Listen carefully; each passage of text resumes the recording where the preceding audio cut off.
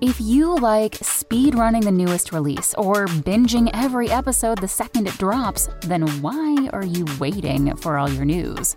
Check out IGN's updated Games and Entertainment News podcast. We're dropping new episodes in your feed all day to keep you up to date the minute there's a new announcement. Find IGN Games and Entertainment News wherever you listen.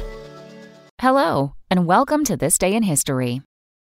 Here's what happened on June 22nd. It can be difficult to admit when you're wrong, and today's story is no exception. On this day in 1633, Galileo, one of the fathers of modern science, was forced by the Catholic Church to recant his belief that the Earth moves around the sun, under threat of torture.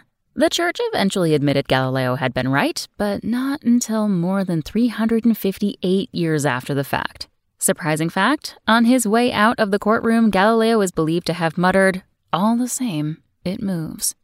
Also on this day in history, in 1941, more than 3 million German troops invaded Russia during World War II as part of Operation Barbarossa. And in 1944, FDR signed the GI Bill.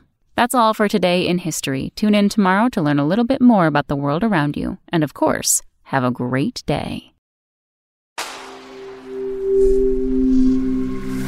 Spoken Layer.